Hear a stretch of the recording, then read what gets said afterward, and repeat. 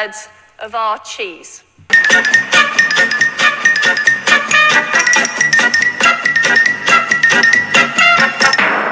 That is a disgrace.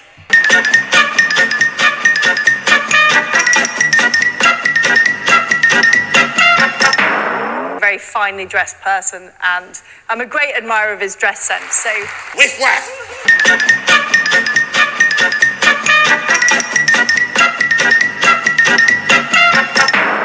Whiff waff!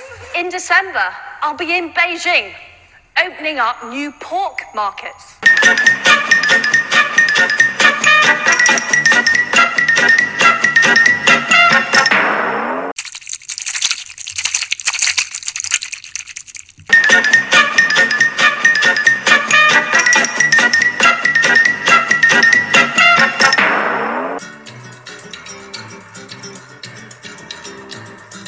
Hello there, my pork prognosticators. It's Chappie, your British butler. Keep calm, and cauliflower cheese has arrived on your mantelpiece, ladies and mantelpieces, for another Sunday sermon edition of the podcast. It's lovely to have you here. I have to say, though, I've had some very, very buttery toast. The butter and honey was dripping down my chin, darlings. Yes, it was. It's right in the stubble there, and rather sticky and unctuous and delicious, and just wish my tongue was a little bit longer so I could lap the rest of it up. But it's all dripping down the chin onto the chest hair, because of course I perform this podcast bare-chested, for no other reason than I get insanely hot talking about this. I think I talked about this yesterday. And the wind is upon us this morning here in deepest, sunny, delightful Lethe, Colorado, and it may blow off the toupee. It may blow off the toupee, or it may loosen the toasted honey that's stuck between the mandibles this morning. It's right in there. I just can't get it off. It's right stuck in right there. And so maybe that could be the case. It's not going to make my hair look any worse. It needs a little bit of a spruce caboose this morning, a little bit of water, and a good strong comb to comb out these curls and straighten things up nicely for you people. And I sort of realised that I still got my sticky plasters on both arms from the injection the other day. I feel pretty clean, other than having some pretty dirty plasters stuck to my arms as memory of this little booster I had the other day. And again, I prostrate myself to you, the listening audience, and apologise for not being here on Friday. Because I know I sort of kick off the weekend for probably a handful of you. I'm not going to boast. I'm trying my damnedest here, but I have several bananas that I've separated, and I cannot ripen my banana as much as I try, and I've almost tried everything. I've almost decided to spray some of that brown tanning liquid you got in the 1970s, where everybody was that crazy bronze stuff. And I mean, I suppose it's almost like cooking oil that people used to put on themselves. But I'm thinking, well, maybe I could spray my bananas, because first of all, the bananas were put away in a darkened corner, so there's no sort of, photosynthesis going on, or whatever it's called. And then I moved it to sunlight, and I realized that these organic bananas are never going to ripen. They're still green. They still have that coat of armor, that it's almost like chainmail beneath that you cannot penetrate. You peel it, and then underneath it's as hard as a cricket box. Well, I mean, I don't think you really want that sort of analogy first thing in the morning, a cricket box and then a banana underneath. I mean, you really don't want that, do you? Yes, I'm still a little bit croaky today, but, the honey is lubricating affairs. But have you ever had the situation where your bananas will not bronze? They will not ripen. There's something going on in the ether. I tell you, I've never had this situation before. Bananas often ripen too quickly, but I've never had the case where my bananas will not ripen. I mean, I'm wondering if I should take the bunch of them. Now, they've all been separated, so it'll be a little bit harder to carry. Maybe one on each finger, like a fruity Freddy Krueger. I may take them to the European Wax Centre. You know the European Wax Centre where you go and you come back with more of a bush than you entered. Don't they do tanning there? Would they feel a little bit uncomfortable with me going under the tanning bed with a bunch of bananas? And I suppose at the end of this, the bananas will not be ripened, and I will be rather bronzed, probably needing a couple of medallions or something just to, Pierre de Resistance, The world is still slightly insane. Boris Johnson is still running for Prime Minister. It's a little bit of Groundhog Day going on. Who knows if clear heads will prevail, whichever your point of view and your opinion is on this matter. I'm not here to push you to one side or the t'other. I have to stop the temptation. I've got a rather bulbous looking, almost like tumor-ridden sheep on my desk here. Not literally, Baba sheep. No, we haven't got him. But it's a stress toy, and it's sort of all bubbly. And I use it, when I'm working. I know people say, "Well, what do you do for a living?" Well, I'm a butler, but I can pour a carafe of wine and pop the bubbly sheep at the same time. It does help stress levels, but probably not good for an audio podcast. Hear this popping. I know I'm not particularly professional, and I pop near the microphone quite often. But Dolly, the bobbly bubbly sheep, is quite a stress release I have, but it makes me also want a lamb madras. Yesterday on the podcast, we talked about one of the worst culinary crimes known to man. And I know a lot of Americans would have said it's beans on toast. No, it's salmon foil, foiled up and wrapped and put into a dishwasher and cooked in a dishwasher with the cascade going on, just to make it nice and lemony. We talked about that yesterday in the podcast. Also, we tried to sort of hazard a guess of one of my favourite headlines of the week. Sex festival in Tunbridge Wells sparks concerns about parking. Now, we talked about backing up. We talked about maybe double parking, left hand down. Even parallel parking for those who are quite flexible, and why you should not park on double yellow lines. Yes, we discussed that yesterday as well. The British and tipping, we did dip our finger in the water and come up with the idea that James Corden probably was banned from Balthazar restaurant because he was a bad tipper. British are very bad at tipping. I was up until midnight also the other night listening to the new Taylor Swift album. Yes, I was, and I even got to the 3 a.m. edition as well, which was rather very nice. Now, I think I'm becoming my parents. Have you ever heard of baby Botox? No, that sounds absolutely awful, doesn't it? But there is such a thing as baby Botox. I think I'm becoming my parents. Golf ball artillery coming towards you, where you've got a golfing beginner who knows nothing, and he's just picking off people walking their dogs at night and hitting balls aimlessly towards them.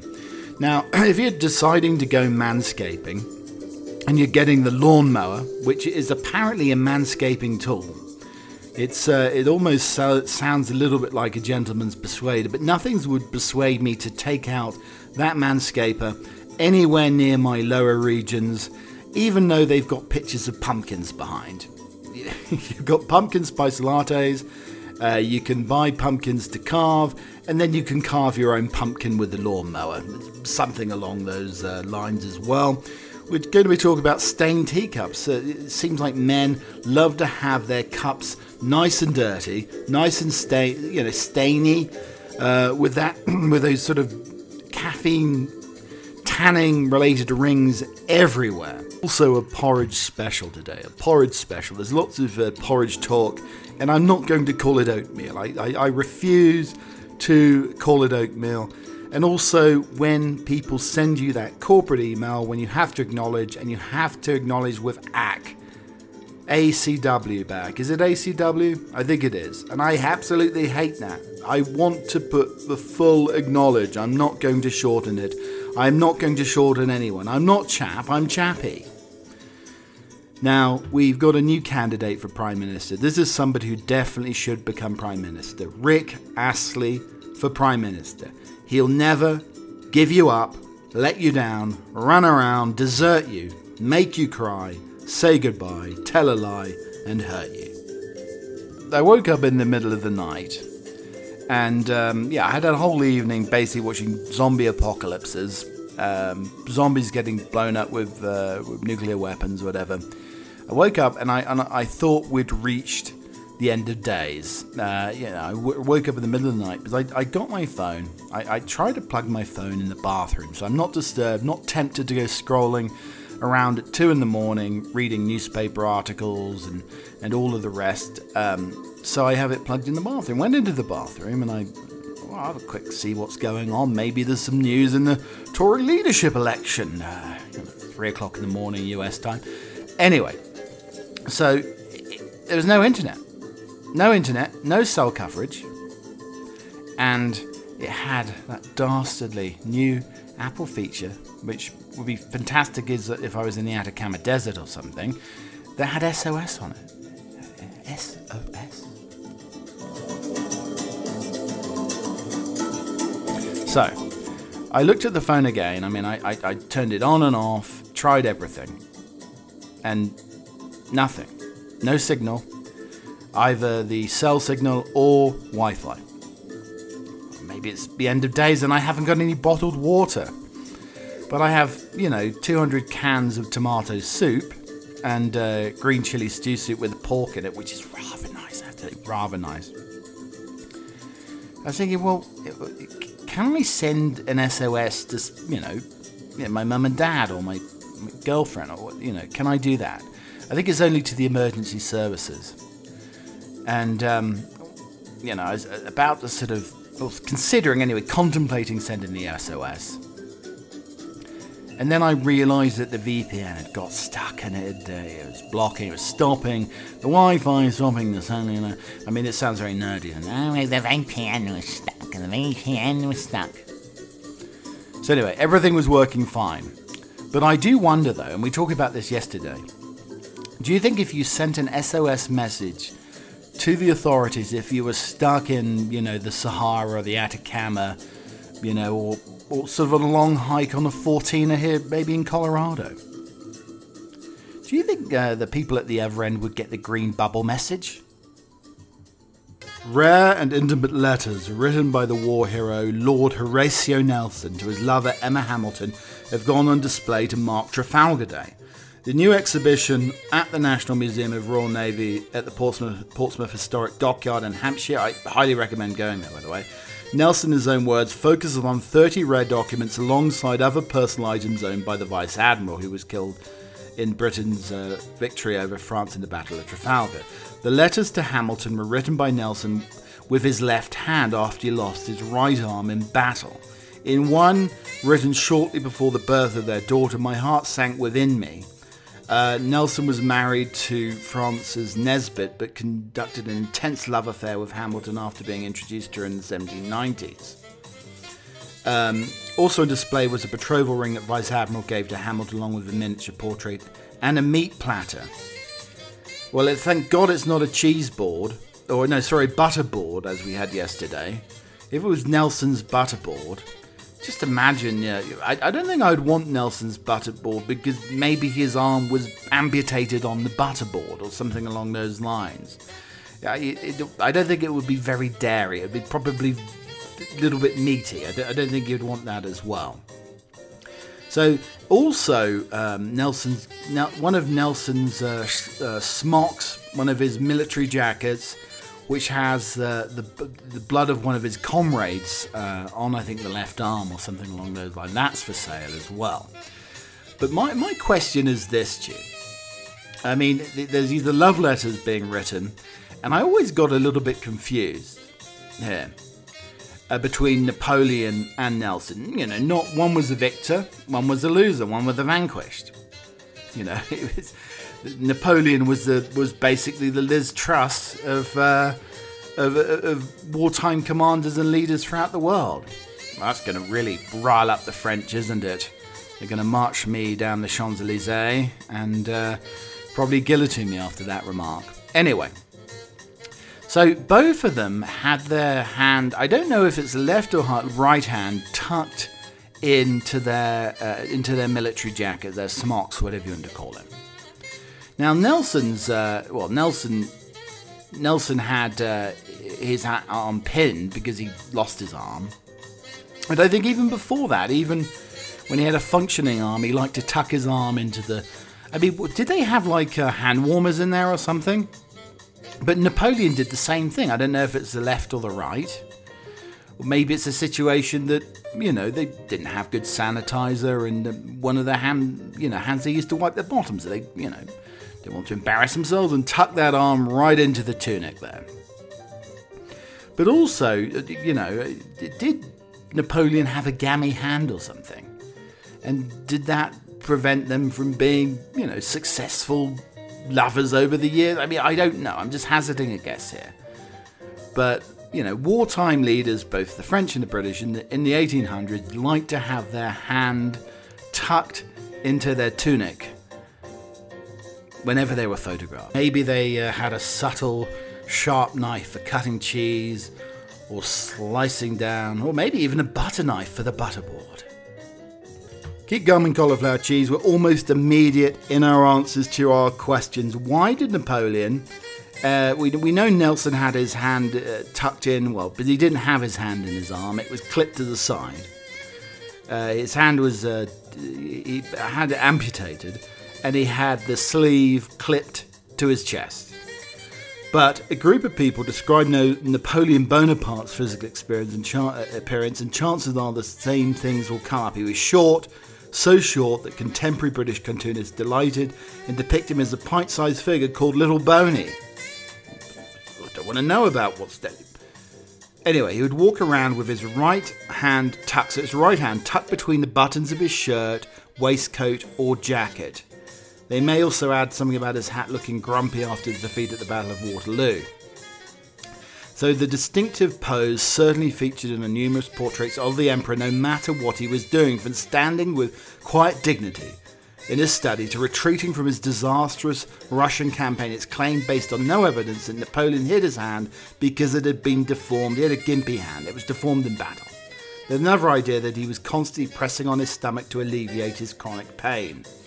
So he was pressing on his stomach because he had wind.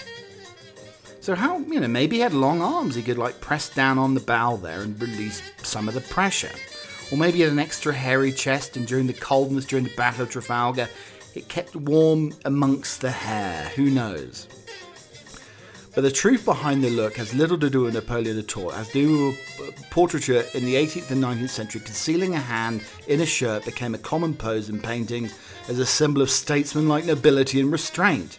According to the 1737 book on etiquette, The Rudiments of Genteel Behaviour by François Nivelon, it symbolized manly boldness tempered with modesty. The idea might go back as the ancient Greeks, when eminent orator Aeschines declared that speaking with the arm inside one's cloak was a sign of modesty.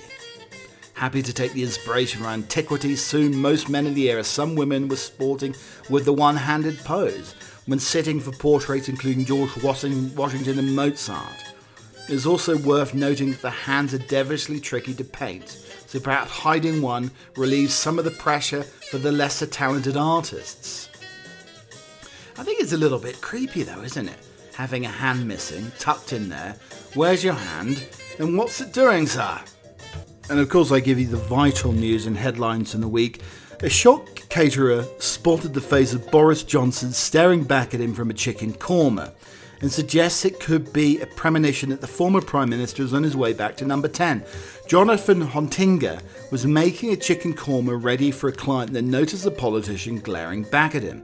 The father of one said he found it hilarious that 8 pieces of the chicken had fallen to make the shape of 2 eyes, a nose and a mouth, with the yellow rice resembling Boris Johnson's dishevelled hair. Mr. Hontinga fears the apparition could be a premonition of the former PM's return to the front line, and admits with the right people around him, Boris couldn't do any worse than Liz Truss is currently doing. Well, thank you, sir.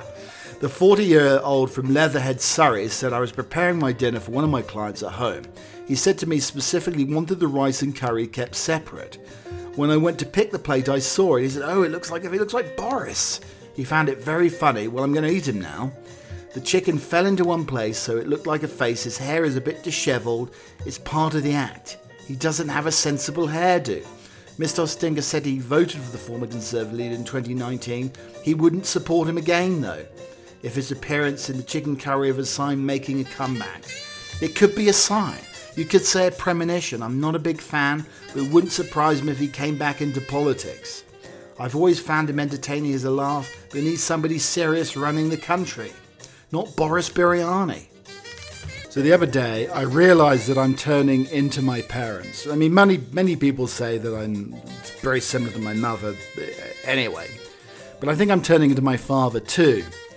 So, baked potato for lunch the other day. Now, my dad loves to have buttered bread with everything. It's a sort of a dish, an accoutrement to everything that he has, you know, whether it's boiled potatoes, nice stew, it always needs some buttered bread. I mean, there's many other reasons I think I'm turning into my dad.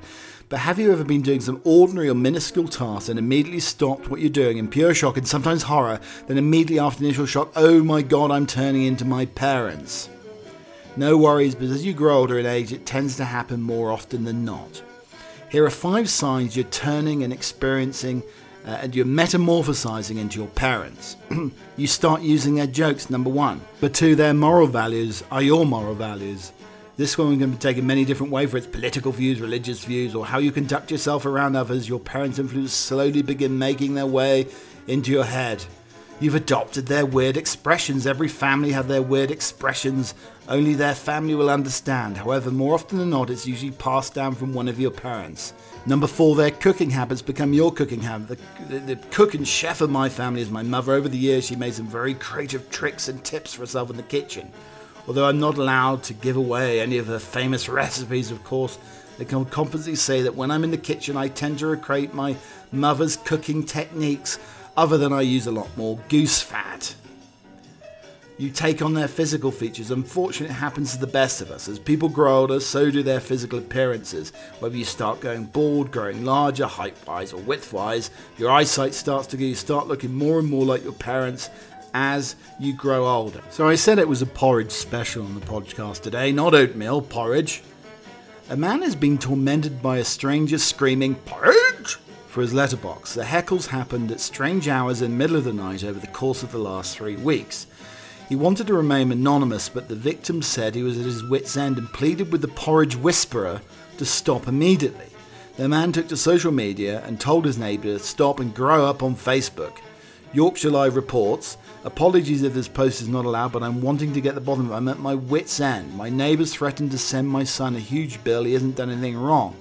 I live in Court Flats in Boothtown, and for the past 3 weeks, somebody's still opening my letterbox in the middle of the night and shouting, 'Porridge!' Sometimes it's, 'Porridge time, Papa Bear. Eat before it goes gold, Papa.' Before you ask, no porridge has been left at any time. This is clearly an unwelcome visitor, and I want it to stop ASAP." The post attracted lots of attention with more than 100 shares, plus hundreds of comments and likes in response. The majority of commentators saw the funny side of the whole bizarre situation. Could it be a serial killer? Personally, I'd get my locks changed. Just in case, I'd recommend Goldilocks. The $1 million question is, do you enjoy being called Papa Bear?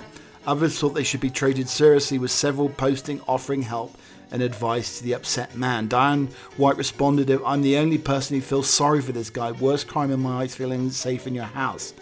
Naomi said, "WTF, I find it very funny. It's pretty creepy though. Buy a wildlife camera recording the when motion will soon you'll have the culprit." I don't think it's quick oats in this case. It's the slow old-fashioned oats that take ages to boil. Lisa Williams, who won the World Porridge Making Championship twice, said the winning formula to make the best porridge consists of a mixture of pinhead and regular oatmeal and good sea salt. A woman explained the winning formula to make the perfect homemade porridge after winning the world competition for the second time. Lisa Williams from Felixstowe, Suffolk, was crowned the winner of the World Porridge Making Championships, which is held in Cambridge in the Highlands every year. The title is awarded the contestant who makes the best traditional porridge using just 3 ingredients: oatmeal, water and salt. I mean, can you imagine a Scotsman crown an English woman the porridge champion. I don't think it would ever happen. They would fix it. They would make her porridge stodgy so she wouldn't win. The woman who runs a social enterprise cafe for adults with learning disabilities said winning the championship the second time was amazing. Her winning formula consisted of a mixture of pinhead and regular oatmeal and good sea salt. It's amazing to win for the second time. It's back-to-back for me as the first time it was held in person. I mean, how can you have a porridge competition on Zoom? Well, it looks a little bit runny to me, madam. Well, how you can tell? You're on Zoom camera. Anyway, the final cook-off included competitors from Australia, Iceland, Cyprus, Scotland and England. I can't imagine, like, cooking porridge in the heat, you know. Do you think the Aussies cook the porridge on the barbie? You know, they may have it on Christmas Day on the barbie. They have snags in the porridge. Lisa's porridge was really well made, rich, flavourful, well seasoned, and the perfect consistency. I mean, if I were the police though, and I was trying to find out who the porridge whisperer is tormenting that poor chap by shouting porridge, I think I would need to go to this. This woman's the expert on porridge, obsessed with porridge. Lisa Williams has to be a suspect in the porridge whisperer case. But in our triumvirate of porridge news, why chicken porridge is the new chicken noodle soup. Who hasn't made a bowl of chicken soup only to eat around the chicken and get to the good stuff? The chicken broth, saturated noodles and rice. Well, I thought it would have oatmeal in and probably some honey to finish, and it was like turning the stomach. So the starchy goodness is the main event of this soup here. The boneless chicken thighs are cooked with rice and chicken broth until they fall apart and integrated into the dish. The result is a simple eat with one hand dish that's comforting the way only mushy beige things can be. I think if I'm in PR, if I'm in marketing, I don't think the last line with only mushy beige things can be comforting. Porridge? I don't think even Papa Bear is going to chow down on that one. There's nearly the release of the new series of The Crown that apparently, according to Sir John Major, is more fiction than fact. Where they're making up a situation where apparently Queen Elizabeth was trying to be persuaded off the throne by John Major to abdicate and Prince Charles would take over. This is the new season of The Crown, by the way. But with the new season of The Crown, we need some Meghan and Harry news, don't we? Well, first up, Harry likes to go to In-N-Out Burger and get a $5 meal. Seriously, I can't help myself. It's like me trying to say aluminum instead of aluminium.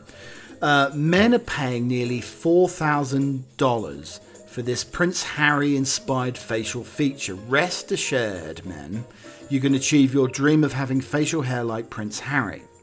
With the Duke of Sussex paternal grandmother Queen Elizabeth II dying last month, the photo has been splashed across the media more than usual. Since then, London Hair Transplant Clinic said it's noted a 25% rise in the number of people who wanted to have surgery to emulate the 38-year-old's golden chin. Wimpole Clinic CEO Warren Vesavaran gave some insights into the growing trend, telling the Mirror Prince Harry looked spectacular in recent coverage. His facial hair capped a really handsome look, and trendsetters have taken notice. Since his beard hit the front page, we're bombarded with inquiries over our popular beard transplants. A 25% uptick in requests, it's an easy procedure, and the masculine look is now very in vogue again. He's added that men don't mind dropping a pretty penny to get Harry's look. The price of a beard transplant is more than $3,900 according to the clinic. And if you have it as a ginger beard, it goes down to $500. The procedure... teasing, obviously. The procedure involves removing follicles from one's arse, back of the head, and attaching them to the area where the hair is needed. Maybe I'll want a beardy arse. Can I get Prince Harry's beard on my arse? A nice ginger beard. So as I bend over, a la Boris Johnson, I reveal a bearded crack. I mean, come on, people. Why would you go and get a beard transplant? I mean, I look like a submarine captain when I grow a beard, so that's never going to happen. But it looks awful. Why would you pay money to have a beard transplant? Just shave the buggers off, as I've always said. I mean, talking of bearded cracks, those devilish little artificial intelligent elves, the AI elves, have been trying and persuading me and convincing me to buy a modern age bidet, a modern age bidet. Now, these are the things you had in the 80s that really caught a lot of dust. You put your plant pots in. I mean, everything in there other than washing your bottom. I mean, occasionally, you know, maybe after one or two too many, or a rather vociferous curry, you might decide to get, you know, to fire up those jets of water and let them do their worst in the 1980s. But they were sort of more prevalent than shrimp cocktail vol au vents. So, not that you would describe the whole bidet sensation as a shrimp cocktail vol au vent. It depends which way you sit, I suppose, or the shit. Yeah, sit. Anyway, so they're back in fashion. You've now got this new thing called a Tushy Tingler. I don't know if it's quite called that, but I remember it being a Tushy Tingler. And this is where you would you'd sit down on the toilet, so it's not separate anymore. The bidet is strapped in to your regular your regular toilet. Yes.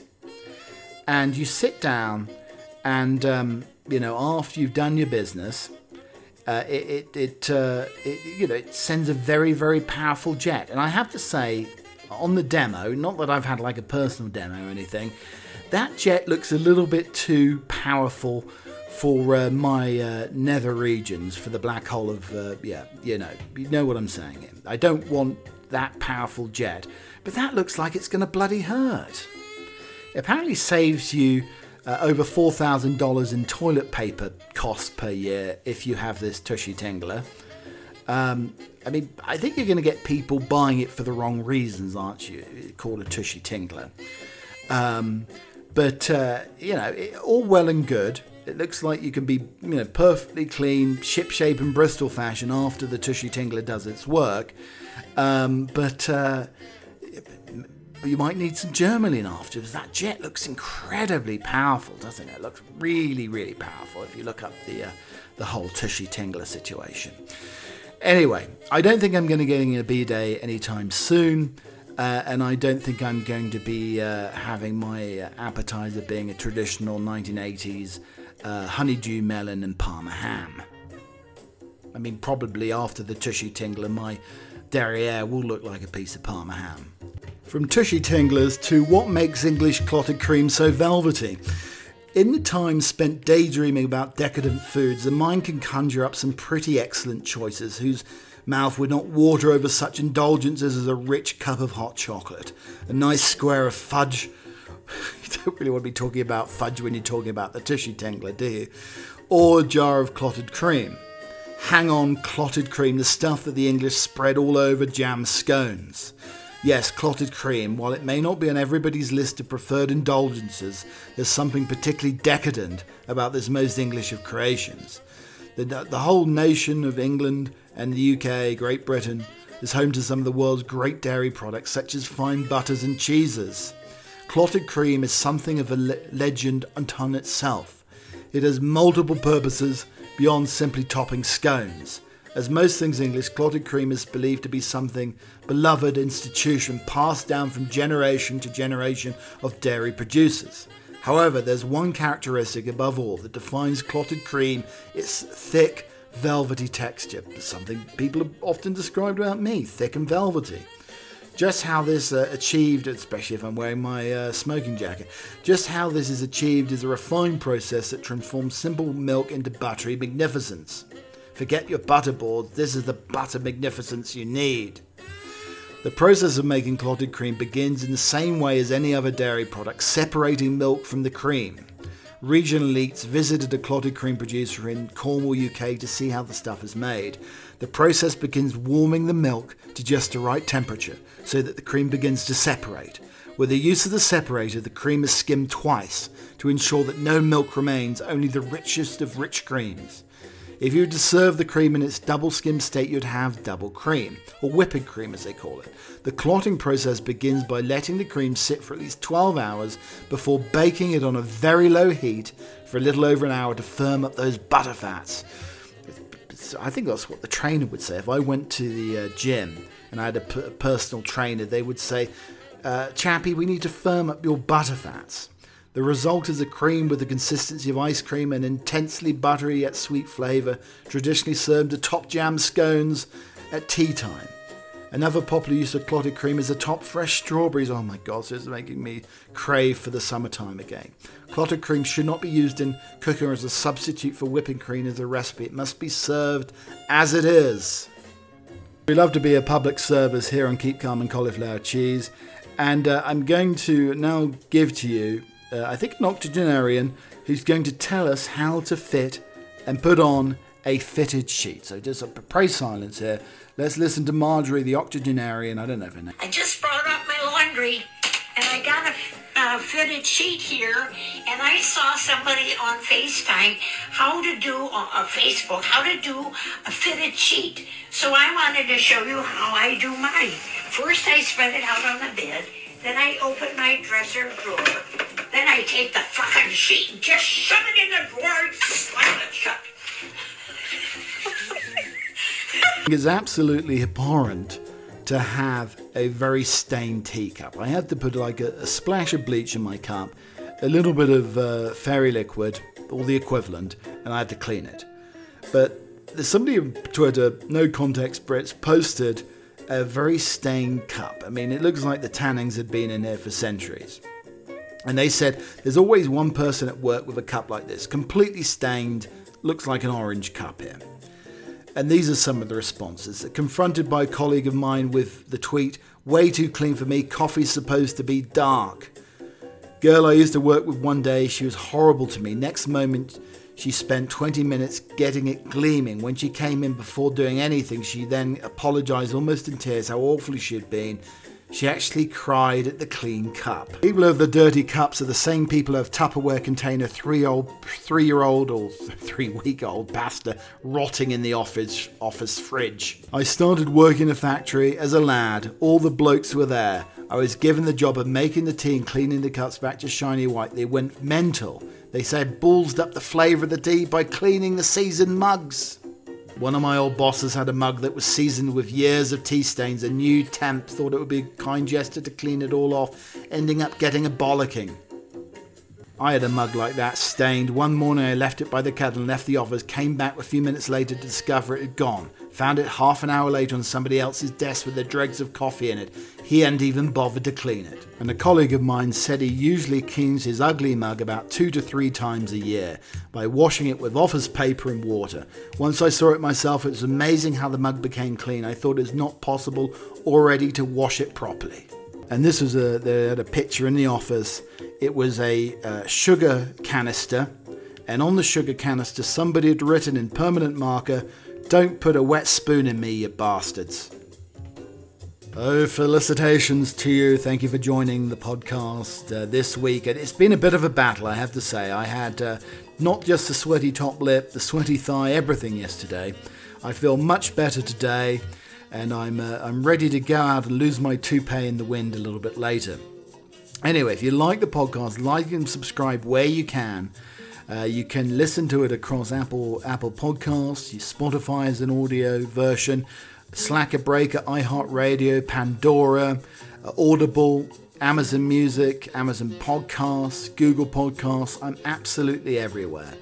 Now, you can even hear the podcast as you're cleaning one of my, like a stained cup that's been stained for 3 or 4 years, as you're washing off those tannings and that dirt and umska off the cup. As you bleach it clean and it becomes bright and fresh again, you can hear Keep Calm and Cauliflower Cheese emanating from the fine porcelain. If you like music though, on the Butler Emporium playlist edition, we do have some Taylor Swift this week. We have some Fat Bottom Girls if you like your Queen. Also some Reef, Place Your Hands. We have some Madness, Our House. We also have some Prince Cream, of course, with the clotted cream. Oh my gosh. And We're Never Gonna Give You Up, Rick Astley. Coming up next, though, we have a poem. This will hopefully put a lovely grin on your face, my Spike Milligan. Smiling is infectious. You can catch it like the flu. When somebody smiled at me today, I started smiling too. I walked around the corner and somebody saw my grin. When he smiled, I realised I passed it on to him. I thought about the smile and realised its worth. A single smile like mine can travel around the earth. So if you feel a smile begin, don't leave it undetected. Start an epidemic and get the world infected. Thank you, my booties, for listening to the podcast this week. I will be back again next Friday, God willing. Have a lovely week and enjoy this rather rambunctious soap opera of the Tory leadership election. By next week, the UK will have a new Prime Minister. Until next time, cheerio.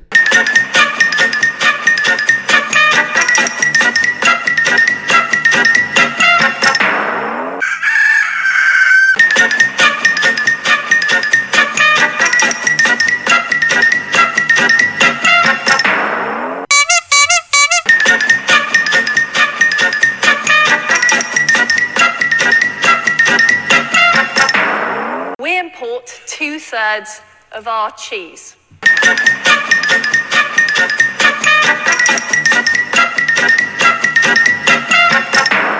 That is a disgrace.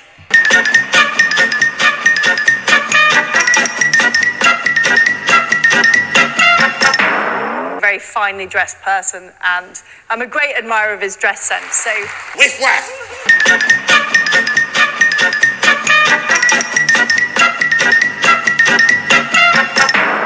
Whiff waff! in December, I'll be in Beijing, opening up new pork markets.